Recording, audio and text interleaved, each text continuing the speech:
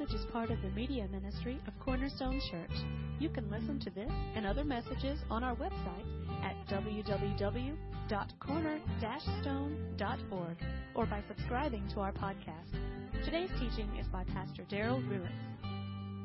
Father, I ask that you would grant us grace, and Holy Spirit, I particularly ask that you would join us in this place as we talk about money and as we talk about what money means from the biblical perspective.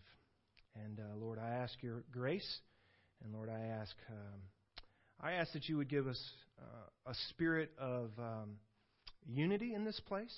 No other topic that I know of could cause more trouble in a church than money, perhaps. So, Lord, we ask a special dose of your Spirit to be with us today, to help us carve through our own attitudes, our own thoughts, our own traditions, and just to hear from your Spirit as we talk through the Word and what your Word has to say to us about money. We ask in Jesus' name. Amen. Amen. I've never taught on money before unless it was in a text that we happen to be going through. Typically when you come, we're going through a book of the Bible, Colossians or Daniel or some text of Scripture. And if it talks about money, then we talk about it. I've never done, that I can remember, in 8+ years, a standalone message on money. But you're getting it today. Why are you getting it today? Is there some reason, Pastor, that you decided you're going to preach on money? We're not giving enough money. Are we having a crisis with money? No, that's not the reason. Let me tell you why I haven't ever preached on money. Mostly because, like you, I grew up in Southern churches where they just pounded you on money and stuff, right? We got an overabundance of give your money and give it with a legalistic slam of the fist on the table. Amen? And so many of you left churches because you heard too much about money. And maybe if it wasn't too much, you just heard enough to make you have a bad taste in your mouth because it wasn't presented in a biblical way. Very often, we would present it in a very legalistic way. And I don't want to do that today. Today what I want to do is kind of give you just a broad sweep and pull out. I'm going to give you about 23 things that the Bible says about money. And don't worry, I'm not going to take more than 30, 45 seconds on each one of them. Some of you are calculating 23 things about money. We're going to be here a while. Let me tell you why I am talking about it. That's why I don't typically talk about money. Is because many of you have a bad taste in your mouth. And I never want you to leave here with that wrong, legalistic bad taste in your mouth. But the reason we're talking about it today is because, very frankly, many of you have a lot of questions, not just for me, but for Kimberly and for our elders. I've just heard a lot of good questions. And it seems to me that it would be wrong to completely avoid the subject, you know. And Vic, who counts our money, and the team back there, for every now and then, about once a year, they say, "You sure you don't want to talk about this?" And I try and avoid it, but frankly, for right reasons. But there is a sense in which we need to have a biblical perspective on money. Amen? So we're going to try and do that, all right? Can we do that today? So one of you, if you're there with your spouse, one of you take notes. And you see how you do as you line your life up to these. I'm going to give you 23 things, and then I got about 3 practical questions to end with, all right? You ready? Hang on, because we're going to move pretty fast. The first thing you need to decide about when it comes to money is whose money is it?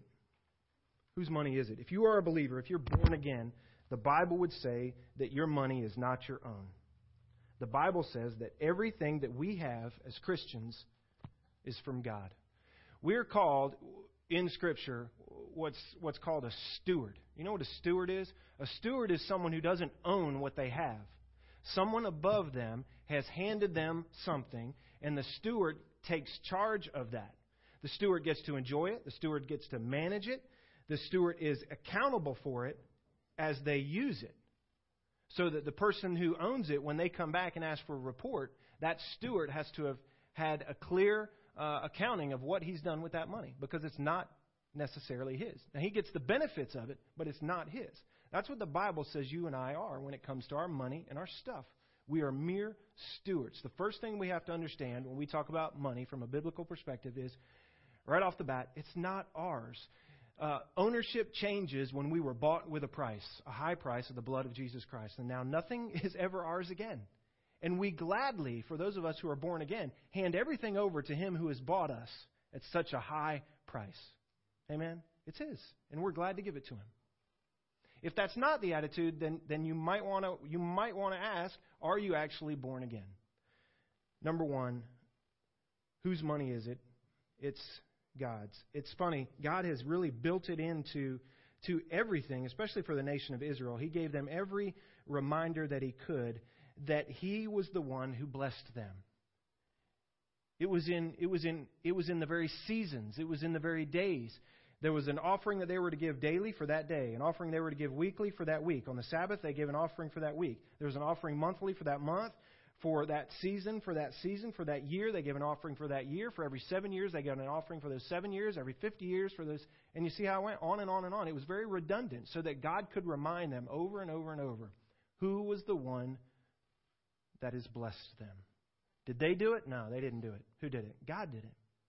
It's interesting, when they went into the, before God allowed them to go into the land flowing with milk and honey, He says, when I give you the land flowing with milk and honey, and I give you wells you did not dig, and vineyards you do not plant, be sure that you do not, it's interesting language, do not lift up your hearts and say to yourself, because of my hands I have received these things. And He gave them that warning before they ever got there. I'm about to give you a land that someone else has cultivated. Somebody else has dug the well. Somebody else has planted the vineyards, and I'm about to hand it to you. Now, don't, when you get in there, think that you did it all yourself. Is that a tendency for us, humans? It is. It's very easy to slip into. And the enemy would have us slip into that. That what we've accomplished, we've done on our own. And the basis of our Christianity is that we owe everything to our Savior. We owe all things to God. It's His.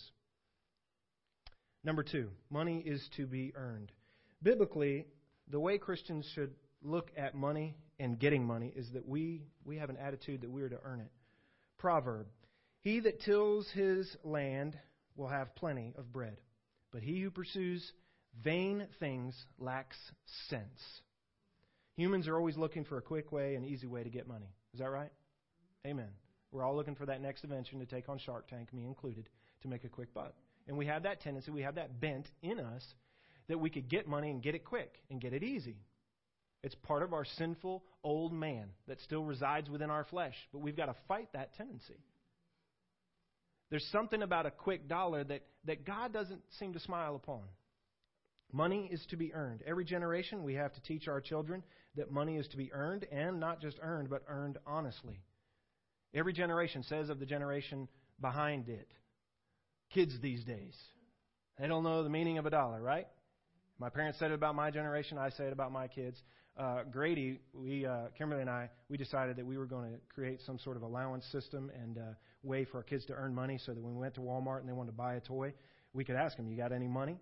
And so what we did is Kimberly came up with this Monopoly money system to where she has Monopoly money in a jar on the counter. And if they do something, they put away their clothes, they help vacuum, they help fold the towels, several chores that she's given them that they can do, then they can earn $1 or $2 or whatever it is. Some things they have to do just because they live there and everybody has to participate, right?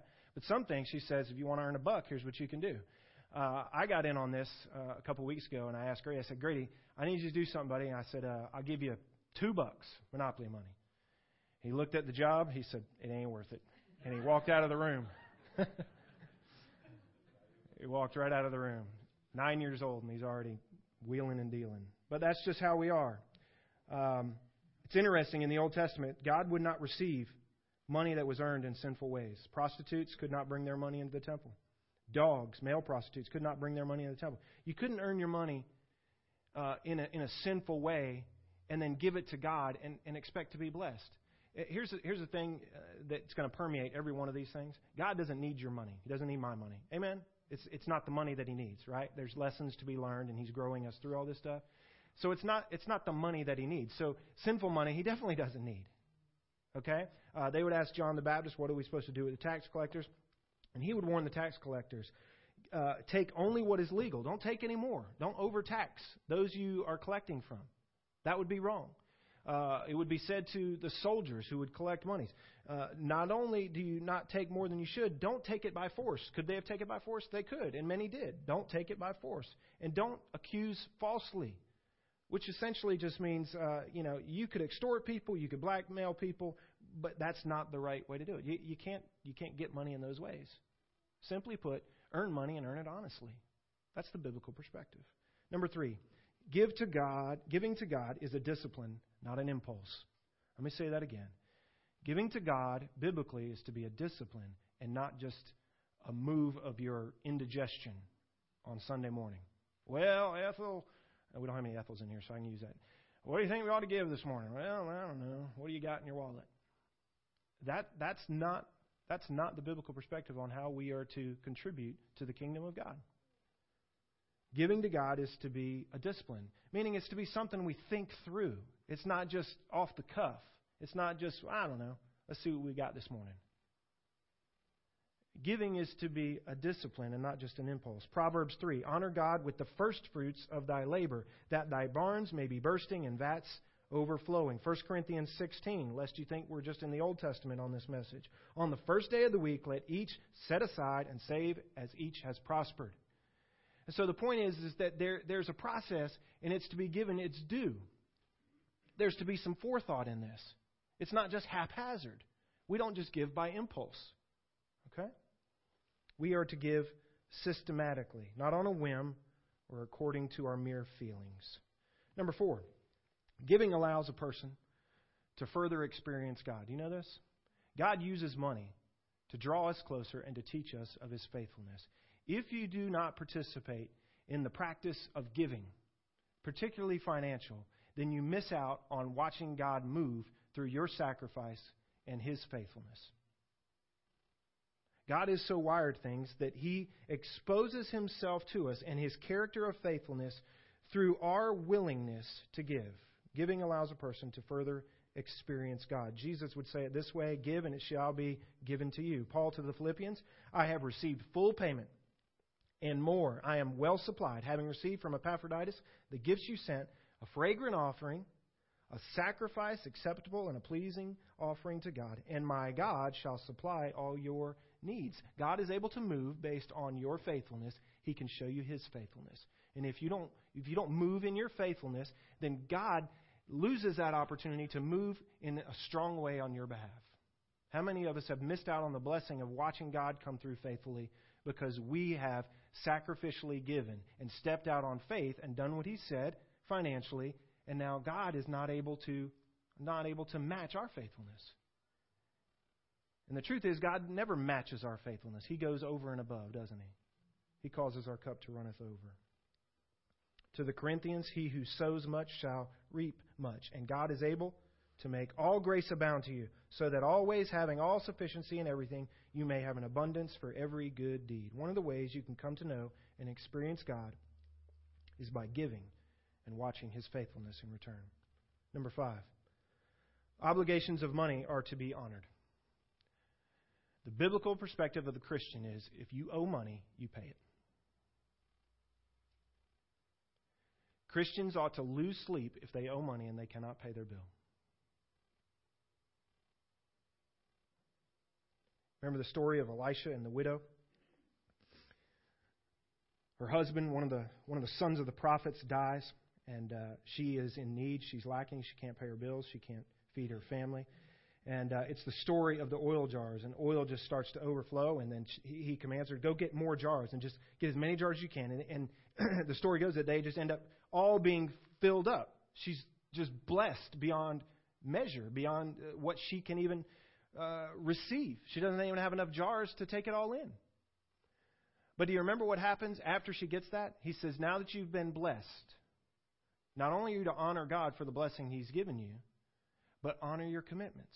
Go pay your bills. And then live off of the rest. The Christian pays his bills.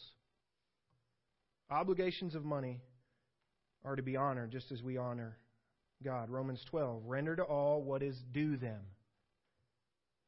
One line later, owe no one nothing. It doesn't mean you can't take on debt, but it does mean that we're not to be outstanding or late if we can help it. You pay what you owe, and you do your best to pay it on time and on the schedule for which you borrowed it. More on debt in a couple minutes. Number 6, money reveals your heart. You've heard this before. Your treasure is where your heart is. Greed in Scripture, from a biblical perspective, greed equates to idolatry. Why? because it replaces God in His rightful place in our hearts. When we take money and possessions and things and we make them our priority, then it's just like we've supplanted the king off of his throne and we've made what we want more important than him. And the Bible will equate that greed of finances to idolatry. It's just like you worshipped a false god. And that's serious business. That's serious business. In a sense, you never know how serious someone is until they are willing to lay down their wallet, do you? Money is, in fact, the great litmus test of your passions and your concerns. You want to know where somebody is giving their heart to, then look at where they're putting their money. That's where their passions, that's where their concerns are. And God knows this. It's just how it works. Number 7, money is a means of reward in Scripture. Paul to the Philippians, I do not seek the money itself, but the profit that increases to your account. Does God keep a ledger, you think, in heaven of what you give? I think He does. Paul says, it's not the money that I'm impressed about, but I seek that you be obedient in what God is commanding you to give because God sees it, so that God may increase to your spiritual, your heavenly account. Do you realize that God keeps track and blesses you spiritually? He does. Luke 16, if we're faithful with a little, we will be faithful with much. Because in number 6, money reveals your heart, because number 6 is true, I think God uses it to shape us, and He uses it as a means of reward as well. Number 8. And this may be another way of saying money reveals your heart, but I think it's worth saying a little bit differently. Number 8, God looks beyond the amount you give to the motive behind it. Isn't that scary? God looks beyond the motive, beyond the amount you give to the motive behind it. He sees right into our hearts. He knows us better than we even know ourselves. Sometimes we can hide our motives from ourselves even. We can convince ourselves that our motive is better than it actually is, but God sees to the very depths of our hearts. He knows us better than we know ourselves. An example would be the widow's mite. You remember that story? Everyone saw how little she gave, but God saw how much she gave. Not because it was much, but because it was so much in motive. It was a large gift because of where she was in her life, where she was in her finances. God saw through what the amount was. One preacher said he didn't just see her check, he saw the stub. God looks beyond the amount, and He looks to the motive. In the Jewish temple, there would be 4 brass bowls or trumpets that you would toss your offering into. And oftentimes what they would do was, in order to gain more attention, in order to seem like they were giving more than they actually were giving, they would cash in their high dollar coins for pennies, essentially. Okay? And so now you can throw in a bunch of pennies instead of just one large coin. And so you can make a whole lot of racket and a whole lot of noise for yourself. And what they would do is they would go around to the edges of the temple, and they would get as far back as they can, and they would toss their money in to make a greater noise. And then we have some accounts that people would actually bring their own singers and their own instrument players, and they would create this parade for themselves as they marched around tossing their pennies in. And Jesus would say that's not going to work. Jesus, on many occasions, would address the wealthy who were trying to draw attention to themselves in all their wealth. Don't let your right hand know what your left hand is doing. God would say, if you want attention from men, fine, you've got it. But you're not going to get attention from me. You've had your glory. You'll have your glory here on earth. There will be no further glory. God sees through the amount. He sees all the way to the heart of the thing. That's scary. Paul, if you give all that you have to the poor and have not love, it amounts to essentially nothing, he would say. What's the point? If you give to the poor and you have not love, meaning you don't do it in a spirit of love, you don't have the right motive in it, you're doing it for yourself, then guess what? It doesn't matter how much you give to the poor, it's worthless. Number 9, We're to do good with money. Christians ought to look for ways to do good with their money. In the first century, Paul did this. Christians were losing their jobs, losing their way of making a wage because of all the persecution, just because they were Christians in the first century. And Paul went around and collected money for them. Titus, do good deeds and meet pressing needs. Happy is he who gives to the poor. Remember the story of the Good Samaritan? The Good Samaritan came along and he found someone down and out, not even of his own countrymen. And this was a Samaritan. It wasn't even a Jew, but he finds a Jew. And everybody else crossed the road and passed on the other side. But the story goes that he took this man, cared for him. He gave his time. He gave his donkey. He gave his clothing. He gave his wine. He gave his oil. He gave all that he had. And then he took him to an inn. And he told the innkeeper, you finish taking care of him because I've got to go do some stuff. But when I come back, guess what? Whatever you spent taking care of him, you put it on my tab and I'll pay for it. How about that? For doing good with your money. I think that's the attitude God is looking for. Number 10. Money is to enjoy. Let me warn you, if this is the only one you remember when you leave, there's probably a problem. Money is to enjoy. This is an important one for a couple reasons. I think there's a trend in Christianity, in the generation we're in, or in this decade, that we seem to be slipping into. It's an old heresy, really, and it comes around every now and then. But there's this thought right now that we are to be as poor as we can. That if you got something, you need to sell it all, move out of your house, and live in squalor. And it doesn't go that extreme. But there's this attitude that is creeping into the church that's dangerous. It's a legalistic attitude.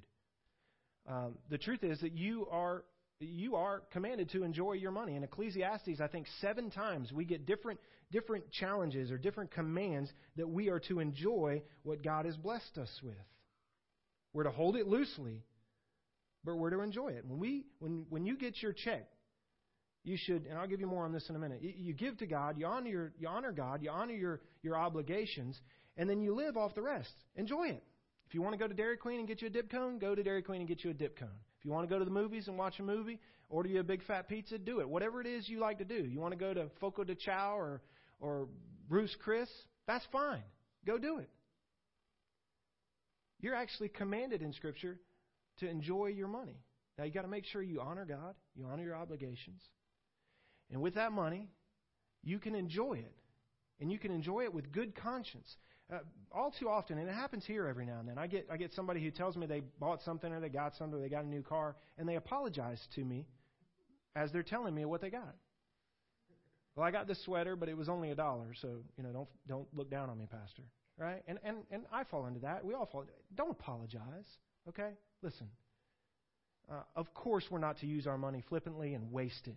Right? If I start asking you guys for a Learjet right now, we don't need it. Okay? You can call me on that. But listen, my wife doesn't need to feel like, and I'm just using her as an example, and none of you need to feel like you got to come in here and apologize for something you might have been blessed with. Okay?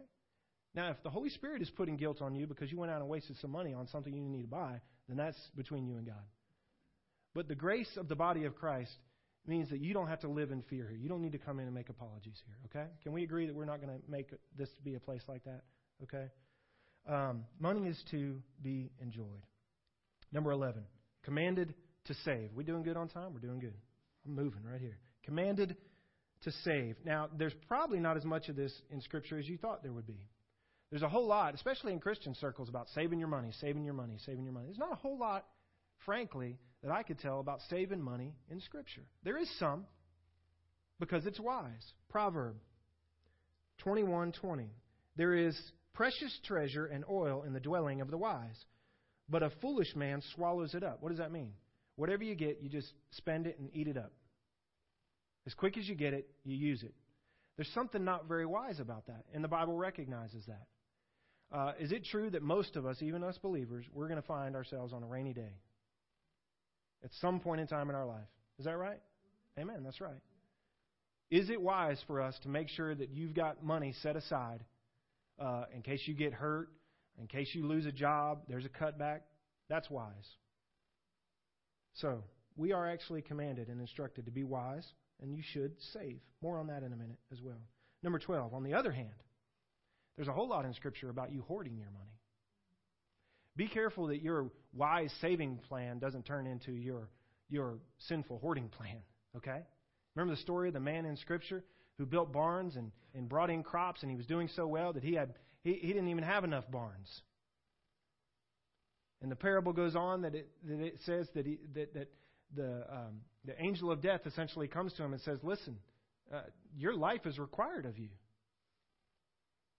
The inference is that this guy could have been using what he had for good, but he wasn't. What was he doing? He was just hoarding it. He's just shoving it away. Just believing that his life is going to go on and on and on. He could just eat, drink, and be merry. And that his life and his finances were going to bring security. And the parable goes that the Spirit comes to him and says, listen, today your spirit is required of you. It's over, buddy. Now what are you going to do with all this stuff? Trivia question. What's the only time in the New Testament someone gets called a fool? Not just you're being foolish or whatever, but he gets called a fool. It's that parable. You fool. Time's up. The guy who taught me the Bible, he used to say, boys, make sure your last check bounces. And that's good advice. Why? Because if you just store your money away and hoard it away, the inference is you're not using your money. You need to make sure your last check bounces because you're using it in positive ways for the kingdom of God. Don't hold on to it. The fool hoards his money away. So commanded to save. On the other hand, we're commanded not to hoard. Number 13. Can you agree with this? Money can be dangerous, according to the Bible. 1 Timothy 6. Instruct those who are rich in this present world not to be conceited. Is that a tendency? It is. It just is. Not to be conceited or to fix their hope on the uncertainty of wealth. Money has a strange way of giving us false sense of security. Proverbs. The rich man answers roughly. Money can do something to our attitudes. It just changes our spirit. It has the power to just warp us, doesn't it? It can create a false sense of security. It's just simply dangerous. And don't let money shape you. What is it said about the rich man? It's easier for a camel to be shoved through the eye of a needle than for a rich man to come to the kingdom of heaven. It's further evidence that money can cause lots of problems. Money can cause lots of problems. 14. Giving is said to be an act of worship. Do you know that? When you give, you can count it as worship. God counts it as worship. Paul to the Philippians, I am well supplied, having received from Epaphroditus the gifts you sent, a fragrant offering, a sacrifice acceptable and pleasing to God. Those are portraits of Old Testament worship sacrifices.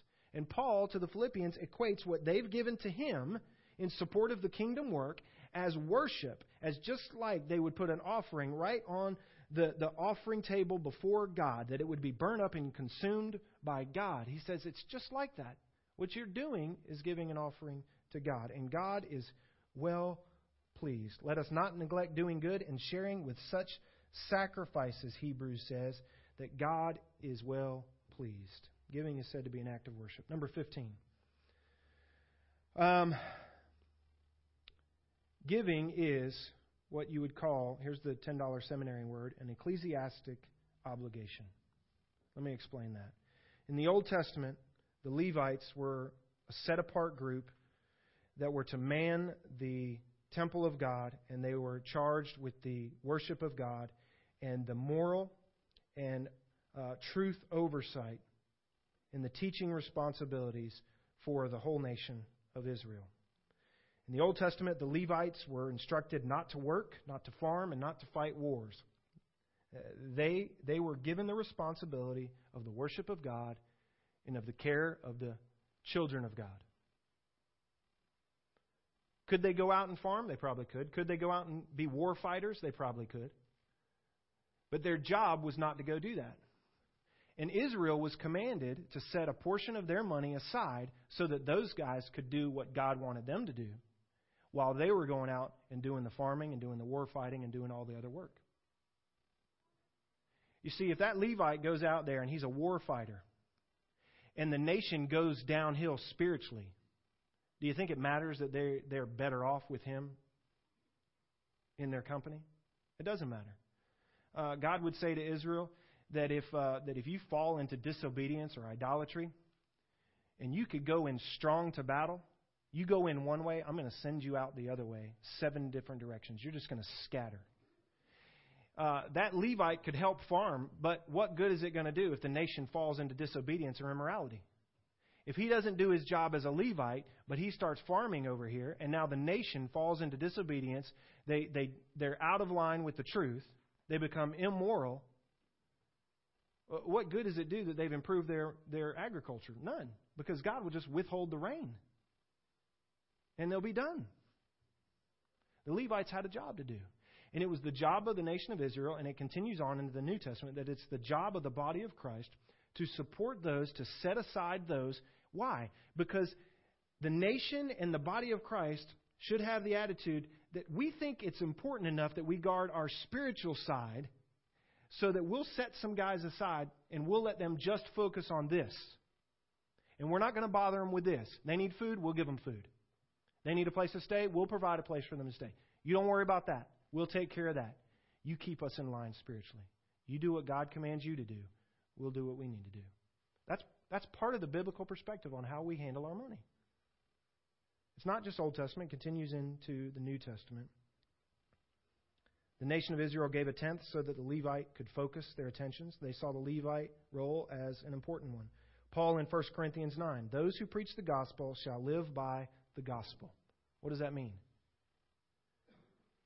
The ones who are dedicated to preach the gospel do the work of the ministry, shepherd the flock, equip the saints. That's their livelihood. That's their livelihood. Can they do something else? They can. Are they required to? They're not. Should the nation, should the body take care of them? They should. What attitude should we have? We should have the attitude that the spiritual weight of our life is important enough that we're going to take a few guys and we're going to set them aside over here. And we're going to make sure they have what they need. And they're going to make sure that they keep us on track. We're going to let them study. We're going to let them teach. We're going to let them counsel. We're going to let them shepherd. You focus on that. We'll go out here and we'll fight the wars. We'll make the money. We'll get the food. You focus on that. That's a biblical perspective. We've got to have it. As best we can, we set those guys aside and we let them focus their efforts for the all of us. What about Paul, you might say? Somebody always says, what about Paul? Didn't he make tents? He did. We're not sure how long he made tents. What I like about Paul is he was willing to do whatever he needed to do for the kingdom of God. And so he made tents. I would say, though, if you read carefully, that we probably get indications that Paul started to be taken care of by the churches that he helped establish to the point where he would say, I'm amply supplied. I think there was probably a point he wasn't making tents anymore. If he needed to make tents, he made tents.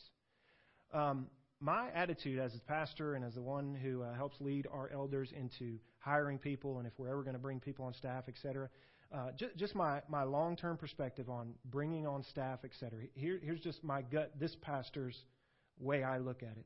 I look for guys who are willing to do the job no matter what it takes. They'll do whatever it takes. They got to get 2 part-time jobs, they'll get 2 part-time jobs. We can't pay them very much. If God tells them to do it, they'll do it. I'm looking for that kind of guy with that kind of attitude. But my return attitude is this. I want to make sure that we spoil those guys. You give me a guy with that kind of heart, I want to make sure he can take his kids to Disney just as well. I had a guy tell me once early on in our church, he came to my house and he said, I think your house is way too nice, Pastor. He told me this. I think your landscaping is too elaborate. And I think you need to live poor. He's not here anymore. I thanked him and said, I'll consider that. That's not the attitude that we ought to have, though. Again, Learjets, out of the question. Okay? That's not what we're talking about here. Biblical perspective on money, that's what we're talking about. All right. Lots of indication that Paul got taken care of. But he did what he needed to do. The guys we want to take care of are the guys who are willing to say, I'll do what I need to do. All right? And if at times we need to do what we need to do, we'll do what we need to do. All right? Number 16. Giving is to be cheerful. You've heard this before. The Greek word is like our word hilarious when it talks about being cheerful. One of my favorite stories is in the Old Testament. A guy named Naaman. He comes all cocky, and he comes with an entourage, and he comes to Elisha, and he wants to buy his salvation, and he brings clothes, and he brings trunks of money, and he brings this whole team of people, and he tries to impress the prophet of God. And the prophet of God sends his messenger out and says, listen, go dunk yourself in a dirty river 7 times, look foolish, and then God will save you, and you'll be washed clean. He had leprosy, and so Naaman, after one of his own servants challenges him to just humble himself and do what he needs to do, he does it, and he gets saved. And there's this miraculous transformation. I love reading the story of Naaman after he is healed. He goes to the prophet of God, and he says, listen, I've been trying to buy stuff, essentially. Take everything I have. And the prophet says, I don't want any of it. I don't want any of it because I don't want you ever to look back and think that you bought something from God. So you keep your money, you keep your stuff. And he sent him on his way. But the prophet had a bad apple in the bunch, a guy named Gehazi. And Gehazi saw all this stuff, and the story goes that Gehazi ran after Naaman as Naaman was returning to his homeland. He ran after the guy without the prophet's knowledge, and he says, listen, we've got some of the sons of the prophets coming to visit, and we could use some of that money, actually. We've reconsidered your offer. Could you give us a talent? And Naaman jumps off his horse, and he says, listen, take 2. That's the attitude of the guy who's born again. He gives cheerfully, without hesitancy. He's looking for opportunities to give. Whatever it takes, take 2. Paul said to the Macedonian churches, they begged us with much entreaty for the favor of participation in the support of the saints. Is that your testimony? Have you ever begged God for opportunities to give away what you have? To bless the saints? I've found that there are some people who are just looking for ways to give their money away and to bless God with it. But I've also found in my time as a pastor that there are those who are just looking for excuses to hold on to their money. Keyword, their money. Number 17. Giving biblically is to be proportional. This is a tough one maybe for you. 1 Corinthians 16. On the first day of the week, let each set aside and save as each has prospered. What does that mean? Giving is not based on the lowest common denominator of the body that you surround yourself with. So if we've got a guy in the church who's simply only able to give $1 a month, whatever you got, it doesn't mean we all lower our standard and say, well, he can give $1, so that's the standard for all of us. That's the lowest common denominator, so what would be fair to do is we all give $1. That's not the biblical view of the standard of how we give. According to the Bible, our view is that we give in proportion to what we have. That may be hard for some of you. We're not told to give, listen, out of our wealth, but according to our wealth. We're not told to give out of our wealth, but according to our wealth. Biblically, we share. Biblically, we don't force you to give to the poor. Your relationship with God makes you a compassionate giver, and you share. Socialism isn't the way. Communism isn't the way. Karl Marx missed the mark. You don't tax the wealthy and take it from them. You fix their hearts and you let them give it away. That's the biblical perspective. In the book of Acts, you find this happening. You find that in the book of Acts, after the Holy Spirit has come, they just whoever was in need, they gave it. That's how it should work. You give not out of your wealth, you give according to your wealth. We give proportionately. For one guy, it may be $10. For another, it may be $100. And for another, it may be $1,000. There is no. Some of you, this may burst your bubble, but there is no real deal flat tax from a biblical perspective. Not when it comes to giving to God. If you're talking percentage, okay. But just because this guy gives $10, we should all give $10. That's not the biblical perspective. Why? Once again, God's not looking at what's on the outside. He's looking at the heart. He's looking at the heart. So he's not trying to just be fair here. He's looking to challenge your heart. Number 18. Money should be used with compassion. James, come now, you rich, weep and howl for the miseries that are coming upon you. Your riches have rotted and your garments are moth-eaten. Your gold and your silver have corroded, and their corrosion will be evidence against you, and will eat your flesh like fire. You have laid up treasure in the last days. Behold, the wages of the laborers who mowed your fields, which you kept back by fraud, are crying out against you, and the cries of the harvesters have reached the ears of the Lord of hosts.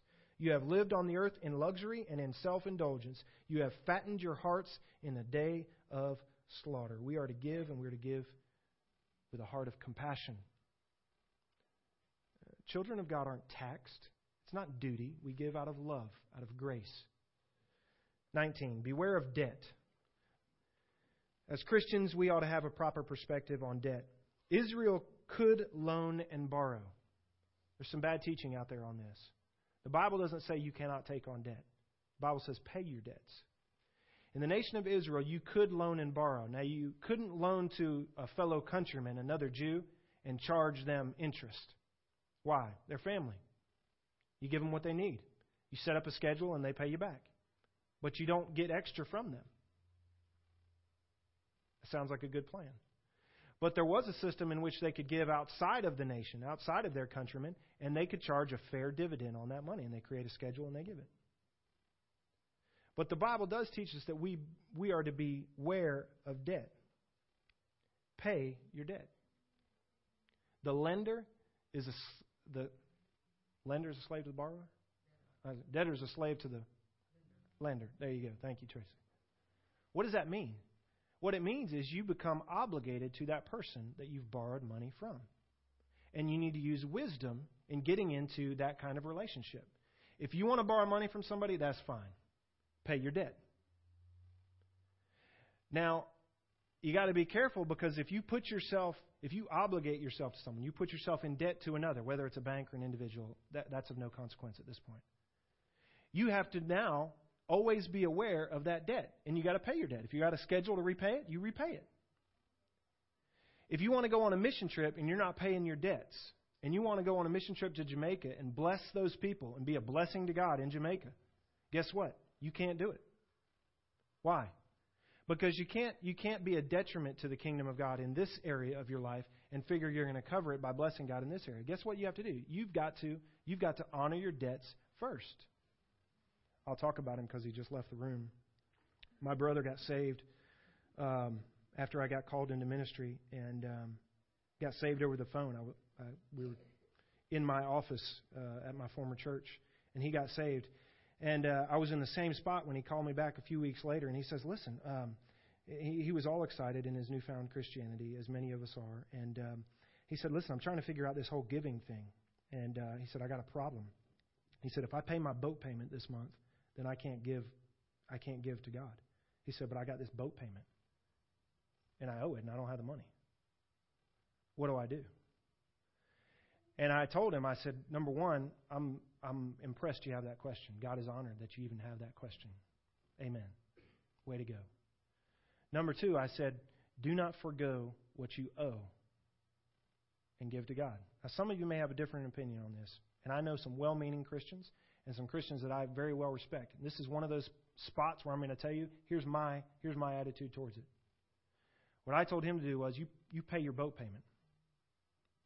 And if this continues on, if next month you got to pay your boat payment because you can't pay God, guess what you got to do? He said, I got to sell my boat. I said, that's right, you got to sell your boat. But he was completely willing to do it. Why? Man who's born again, God owns it all. I'll do what I got to do. Pay your debts. Beware of debt. It can strap you, and God wants to avoid that. In professional sports, you know what they found? They found that these young men who come out of college where you don't get paid anything, not legally at least, they come into all this money, and they found that it ruined them very often. And they didn't care about the guys' lives, except for that when they ruined their life over here, now they couldn't play ball, right? So you know what professional baseball, basketball, and football all started doing? When you get into the league, when you get into the big leagues, they put you through a course, a required course on how to handle your newfound riches and your newfound fame. Because what they realize is that money can ruin them very quickly. And so they teach you, they say, here's all this money that you're going to get. Now here's everything that can go wrong. It's necessary. Beware of debt. Number 20, and I kind of overlapped here. Money can give rise to a great deal of evil. The love of money is the root of all evil. Sometimes we misquote that and we say money is the root of all evil. The truth is money can cause a lot of problems, but the love of money is the real problem. The love of money the overindulgence, our over focus on money, that's where the real problem lies. It is the real root of all evil. You remember Lord of the Rings? If you're a Lord of the Rings fan, Frodo's got the ring on his neck, and Bilbo Baggins, his faithful companion, who's escorting him to eventually destroy this ring. It has magic powers, and everyone is just drawn to this golden ring, because if you have the ring, you've got wealth, fame, and power, unmatched in all the world. And there's one scene in The Lord of the Rings where Frodo's got this ring around his neck, and it catches Bilbo's eye. And Bilbo's just drawn to it. And at one point, it's as if he just loses his mind, and he's just drawn to the evil that comes with everything that ring means and all of its wealth and power. And in the movie, you see him reaching out for the ring. He says, "Mr. Frodo, can I just touch it? Can I just touch it? Can I just hold it?" And Frodo grabs his garment and he just covers it, because he sees in his friend's eyes the evil that's there. And Bilbo Baggins just turns for a brief second into this monster, and you see in his face, in his countenance, the evil that is boiling up in his heart. That happens. Money can give rise to great evil. 21. You can't take it with you. Did you know that? Naked you came into this world, naked you will go out. You never have seen a U-Haul being towed by a hearse, right? You can't take it anywhere, can you? And you maybe have heard that before, but it would probably be wise to think about it a little longer. But what you can do is you can redeem it. You can redeem it for eternal treasures. You can spend your money now, here, bounce your last check on the kingdom of God, and you can essentially trade in your earthly riches for heavenly blessings. Did you know that? You can't take any of it with you. But God, by His power, can translate your funds here on earth in your correct use of them into blessings in eternity. And He does it. 22. You should be content. With food and covering, we are to be, what's the word? Content. Paul, I have learned in whatever situation I am in to be content. I know how to be brought low and how to hunger, abundance and in need. I can do all things through Him who strengthens me. Most of us don't struggle with need. That's just the truth of of what it is to live in America. We're blessed. We're fat in all the ways that could be interpreted. Most of us don't have enough closet space, do we? You wish you had one more closet in your house to shove your junk. And if you moved and you packed it up in a box and you left it in a box for 2 years, you would never think about it again. Most of us struggle because we don't have enough space in our freezer because we're so blessed. Most of us struggle having enough clothes because we're so blessed we're poking holes in our belt one more notch because we're just getting bigger and bigger. We should be content. Proverbs 30. 2 things I ask of you. This is one of my life verses, and I make it a prayer to God very often. 2 things, Lord, I ask. Do not refuse me before I die. Keep deception and lies far from me. Here's the other part. Give me neither poverty nor riches. Great prayer. Feed me with the food that is my portion, no more, no less, that I may be full and deny you and say, that I may not be full and deny you and say, who is the Lord? Don't give me so much, Lord, that I just get so fat and happy that I don't even give consideration to where it came from. Don't bless me to such a degree that I think that I've done it all myself. Don't give me so much that I forget you and ask myself, quote, who is the Lord? And on the other hand, that I may not be in want and end up stealing and thus profane the name of my God. It's a great prayer. We should be content. 23, here's the last one. What is our standard of giving as New Testament Christians? Our standard for giving is Jesus. How much did Jesus give? You should never give more than Jesus. That's your standard. Pastor, how much should we give as New Testament believers? Just don't give more than Jesus gave. There you go. That's your answer. 2 Corinthians 9. For you know the grace of our Lord Jesus Christ, that though he was rich, yet for your sake he became what? Poor. So that you, by his poverty, might become what? Rich. Jesus Christ gave it all. That's our standard for giving. Now, to wrap up, I've got just a few practical questions that I think might help you here. Number one, are we told in the New Testament to give a tenth like in the Old Testament? Heard that question a lot.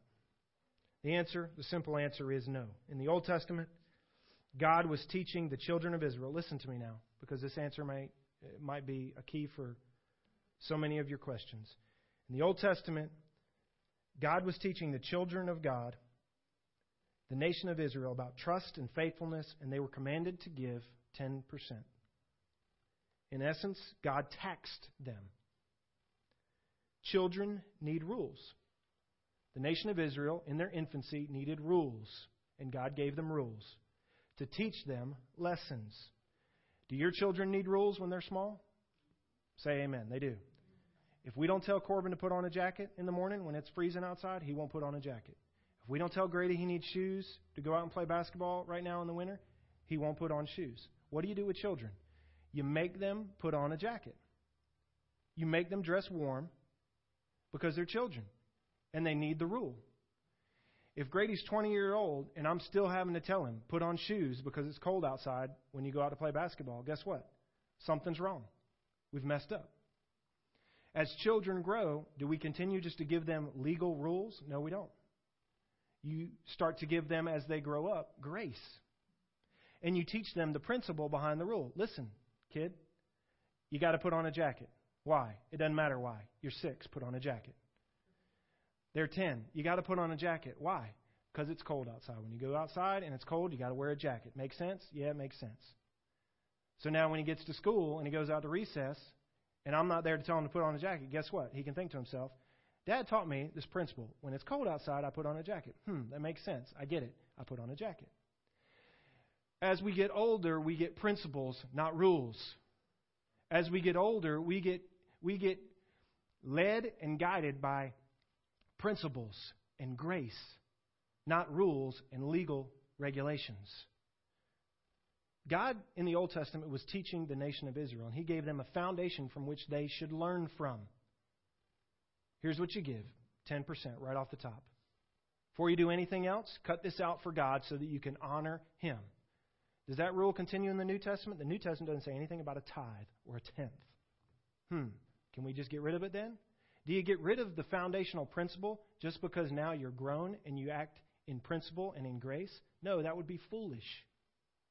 You build upon the foundation. Amen? You build upon the principle. The rule is the foundation. You don't get rid of the rule, you build upon it. In the New Testament, we're no longer children, but we're called sons and daughters, and we're under grace. We take the principles that our Father has given us, and we build upon them, just like our children are supposed to do. We don't throw away the idea of 10%. We move on from there. Think about it for a second. Jesus only raised the bar in the New Testament, didn't He? You've heard it said, you're not to murder. Okay, that's pretty easy. But I say to you, what? Anyone who hates his brother is already murdered in his heart. See, Jesus raises the bar. You've heard it said, not to commit adultery. But I say, raises the bar. He who looks on another to lust after them has already committed adultery in his heart. Does God just get rid of the principle, the rule, the foundation in grace? No. Grace just raises the bar. Here's the point. Grace requires more, not less. More, not less. I've found that 9 out of 10 times, let me just give you my pastoral experience, 9 out of 10 times, people who ask about tithing and it not being mentioned in the New Testament simply are looking for an excuse why they give very little.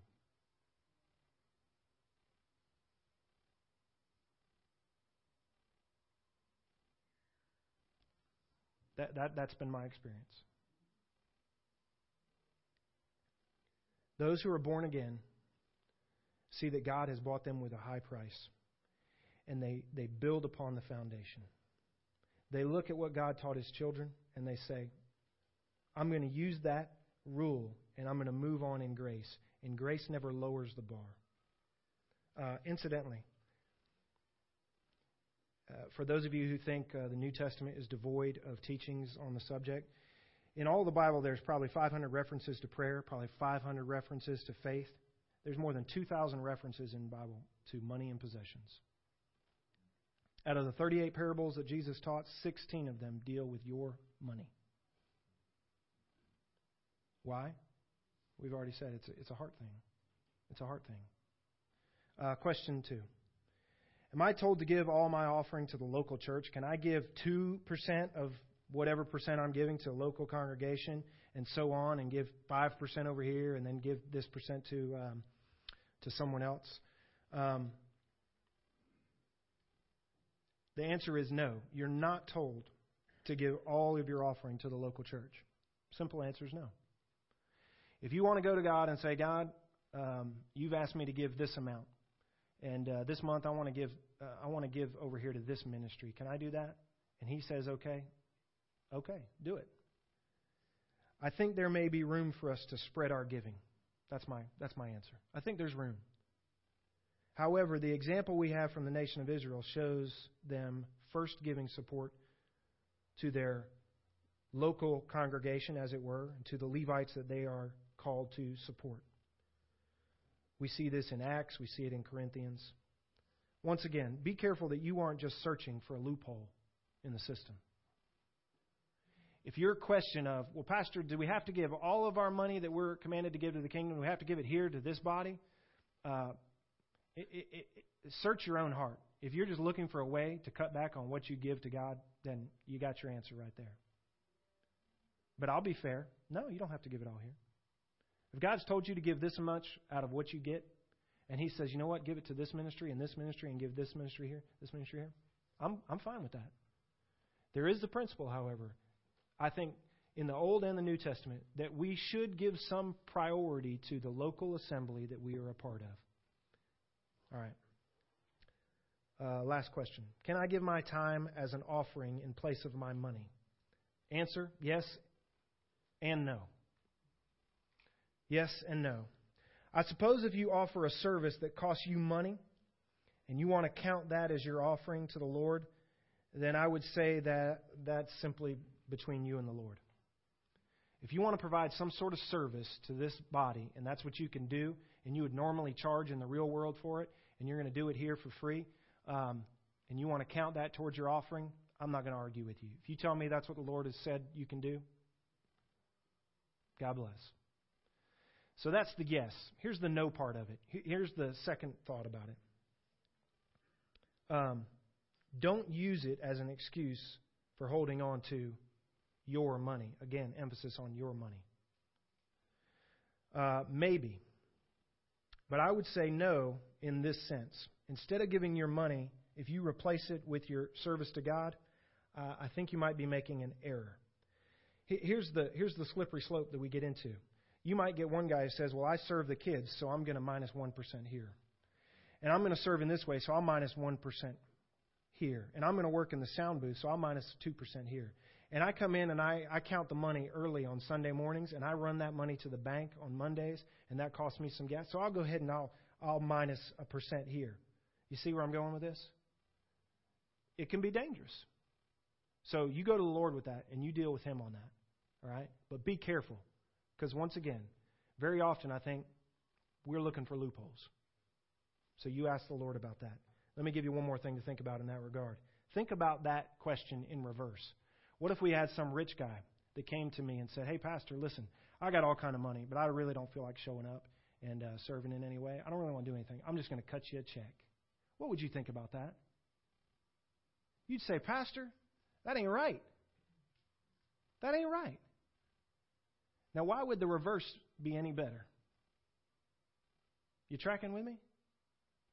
If we wouldn't let a guy come in here and just write a check and sit and warm a pew and never participate in serving in his time, in his talents, and doing what he can do as a part of this body of Christ, if we wouldn't let him buy his way out of that, you might want to give a second thought to you saying, because I serve in this way the body, then I'm going to subtract that from what God requires of me over here. All right. Last question. What do you recommend then, Pastor? What do you recommend? Let me give you just an easy way. I saw somebody do it this way, and so I'm going to show you because it stuck with me. And I wish I had a camera pointing right down on here so you could see this. I've got 1, 2, 3, 4, 5, 6, 7, 8, 9, 10. And I'm terrible at math, so we're going to make it 10 because it's easy. And they're ones, and that's even easier. So here's 10 $1 bills. And this is my income for this month. 1, 2, 3, 4, 5, 6, 7, 8, 9, 10. It looks pretty good. In surveying all of what I think Scripture has to say about what our perspective as New Testament believers should be, what the foundation of the Old Testament is, where grace has brought us, based on what God has done, taking all things into consideration, here's my recommendation. Here's this pastor's recommendation for you. You got $10 here. What ought you do? Our very first thing, right off the top, is you need to honor God. I think you need to, at the very least, go off of the principle, the rule of the Old Testament, use that as your foundation, and take that first dollar out before anything else, before it gets spent, and honor God right off the top. Now, think about this. Here's what impressed me when I saw this. Is this just one? I've got 1, 2, 3, 4, 5, 6, 7, 8, 9 of those left. Look at what God lets me keep. Isn't that awesome? Praise the Lord. Isn't He generous to us? Is it so difficult that we give Him this one? Man, that's pretty sad when we think about it in these. You know where it gets complicated? When these become tens and hundreds, doesn't it? That gets a little more difficult. Is there really any difference? I don't think so. I don't think so. What do you recommend, Pastor? You want my opinion? I think, number one, you take that dollar off and you give it to God. Number two, I think it would be wise to take that second dollar and set it aside for a rainy day. Set it aside in savings. I think that would be wise. If that money starts to build and there's a whole lot in there, and it starts to feel like I'm hoarding way too much in there, and I go past what I, in wisdom, think I really need, then I'm going to take some out and I'm going to find a way to give it away. And so what do I got? I still got 8 left here. Man, God is still pretty good. And so now I'm going to take these 8 and I'm going to pay my obligations. I'm going to meet my obligations. I'm going to honor God. I'm going to save a little bit, and now I'm going to honor any obligations I have. Now, what obligations I have, if it costs me more than this $8, then guess what? I've got too many obligations. And if I start having to dip over into here, into my savings, or to what I'm supposed to honor God with, because I decided to spend more of the 8 than the 2 that I set aside over here, then guess what? That just doesn't seem right. I mean, He's been pretty generous. I get to keep 8 of these. And so I ought to live with what these 8 can buy me. And maybe I live by 1, 2, 3, 4, 5, 6, 7, and now I got 2 left over here. I've saved, I've honored God, I've honored my commitments, and guess what? Now I'm going to Corleone's and I'm getting me a 22-inch pizza right here. We're going to Dairy Queen and we're getting the boys' dip cones. Whatever you want to do, enjoy your money. Go on a trip. I hope that helps you. That's what I recommend. While I got that, while I got these 10 here, some of you brought up because we made a little bit of a reduction to the budget for 2014 as a church. Some people just didn't make the suggestion, but I heard rumblings of maybe instead of our church, when we get in 10, our church has had the habit of giving away 1 ourselves. So just as individually we give to God 1, our church has made it a habit since its inception that we have always given away 10% of what we bring in. We've always done that. We find another ministry that we can bless, whether they're overseas, whether they're right down the street, whether it's a missionary out of here, whether someone in this body needs help, whether someone who comes up on the street and says, I'm out of gas. We take 10% and we say, here's what we're going to use, and we're going to give it away. And in this recent budget cut, some of you have come and said, well, maybe Pastor, you're taking a pay cut, right? And so maybe instead of giving away that money, we should do that. And the answer from your elders is no way, man. No way. We're not going to do that. Why? That's not my suggestion for you. It's not going to be my suggestion for us.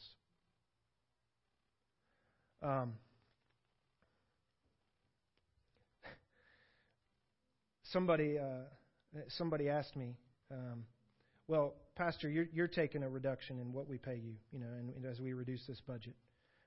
Maybe that one that you give back to God, maybe, what it represents, maybe since we're cutting this much out of your paycheck, maybe, why don't you just give less? No way, man. No way, man. You get that one for free. That's an added bonus. One last thing, and I'm done. What time are we at? We're over. Will you apologize to your children's workers today and buy them a CD of the message? We don't charge anything, by the way. To those of you who have never placed your faith in Jesus Christ, maybe this is your first time here. I hated the fact that I thought maybe there might be some new people here on this day's message. I told Kimberly, I said, well, I'll just tell them the truth is I've never preached on this before. And she says, probably every pastor says that when they preach on money. We've never preached on money before. It's true, though.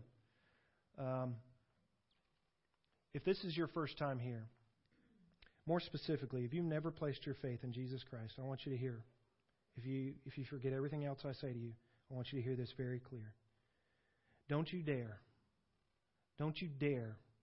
think for one moment that I or this church or our leadership would have one thing from you except that you would take the free gift of Jesus Christ that is yours to have freely.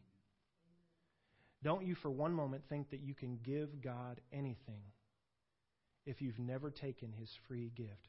The truth is, God wants nothing from you, but He wants you to take something from Him. It's the offer of His Son, Jesus Christ, the free gift of salvation through the shed blood of His Son on the cross because we owed a debt that we could not pay. And so there's nothing. Listen, this is good news. Ironic, isn't it? It's good news. There's nothing that you can bring to God that will impress Him or cause Him to say, look how righteous that man is. The Bible says that we are all sinners. We've all fallen short of the glory of God. There's nothing I can do to impress Him. There's no amount that I can bring. There's no check that I could write that will cancel out the debt of my sin before a holy God. And that holy God has to hold us accountable for our debt. But the good news is He knows we can't pay our own debt lest we pay it with our own life. And He sent His Son. And His Son died on your behalf and offers back to you and I the payment that we could never pull out of our own wallet.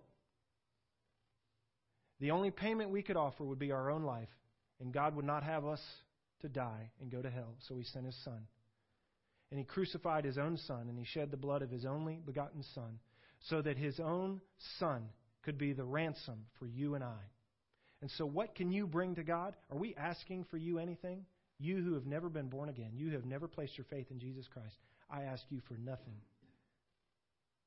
Let's be clear. There's nothing you can give God to save your soul. There is something you can take, however. It's the free gift of Jesus Christ, our Savior. And Him we offer freely, every day, and twice on Sunday. Pray with me. Father God, there was a whole lot there, and my teaching is insufficient. So, Holy Spirit, we rely completely and wholly on You to give us clarity and wisdom. Help us to line our life alongside Your teachings and to see where we need improvement. And Lord, we've had our own thoughts about the subject, and we've got our own opinions, and we've got even traditions that we've held maybe for a long time. Give us the courage and the humility to take a fresh look at what Your Word says we ought to believe about money.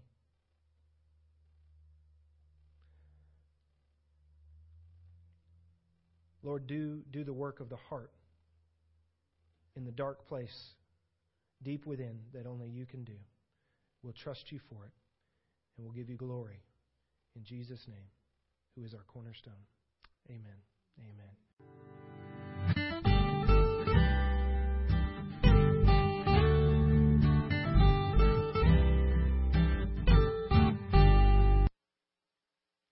Thank you for listening today. We hope this message was a blessing to you.